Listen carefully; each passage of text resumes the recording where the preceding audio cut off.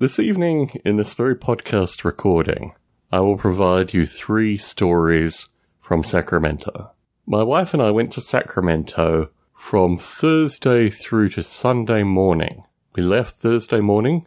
We arrived in Sacramento about lunchtime. I worked through Thursday afternoon. And on Friday, I worked for most of Friday. However, around lunchtime, I went on an adventure, which will be the subject of not 1 but 2 podcasts. Came back, continued working.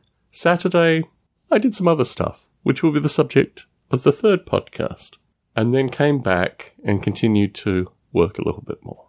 The need to escape, the need to get away, the need to remove oneself from one's problems psychologically, physically, in every possible way, is a central theme in my life. It's critical. It's so very important. I do wonder about a time where I will no longer be able to do this. But in the trip to Sacramento, I was able to have some adventures without travelling too far. What was particularly curious was, well, I won't talk about the first dinner meal. I'll talk about the second dinner meal. My wife and I went to a restaurant which claimed to be the best sushi restaurant in Sacramento. We went in, and I thought I had ordered one thing, and I got something completely different.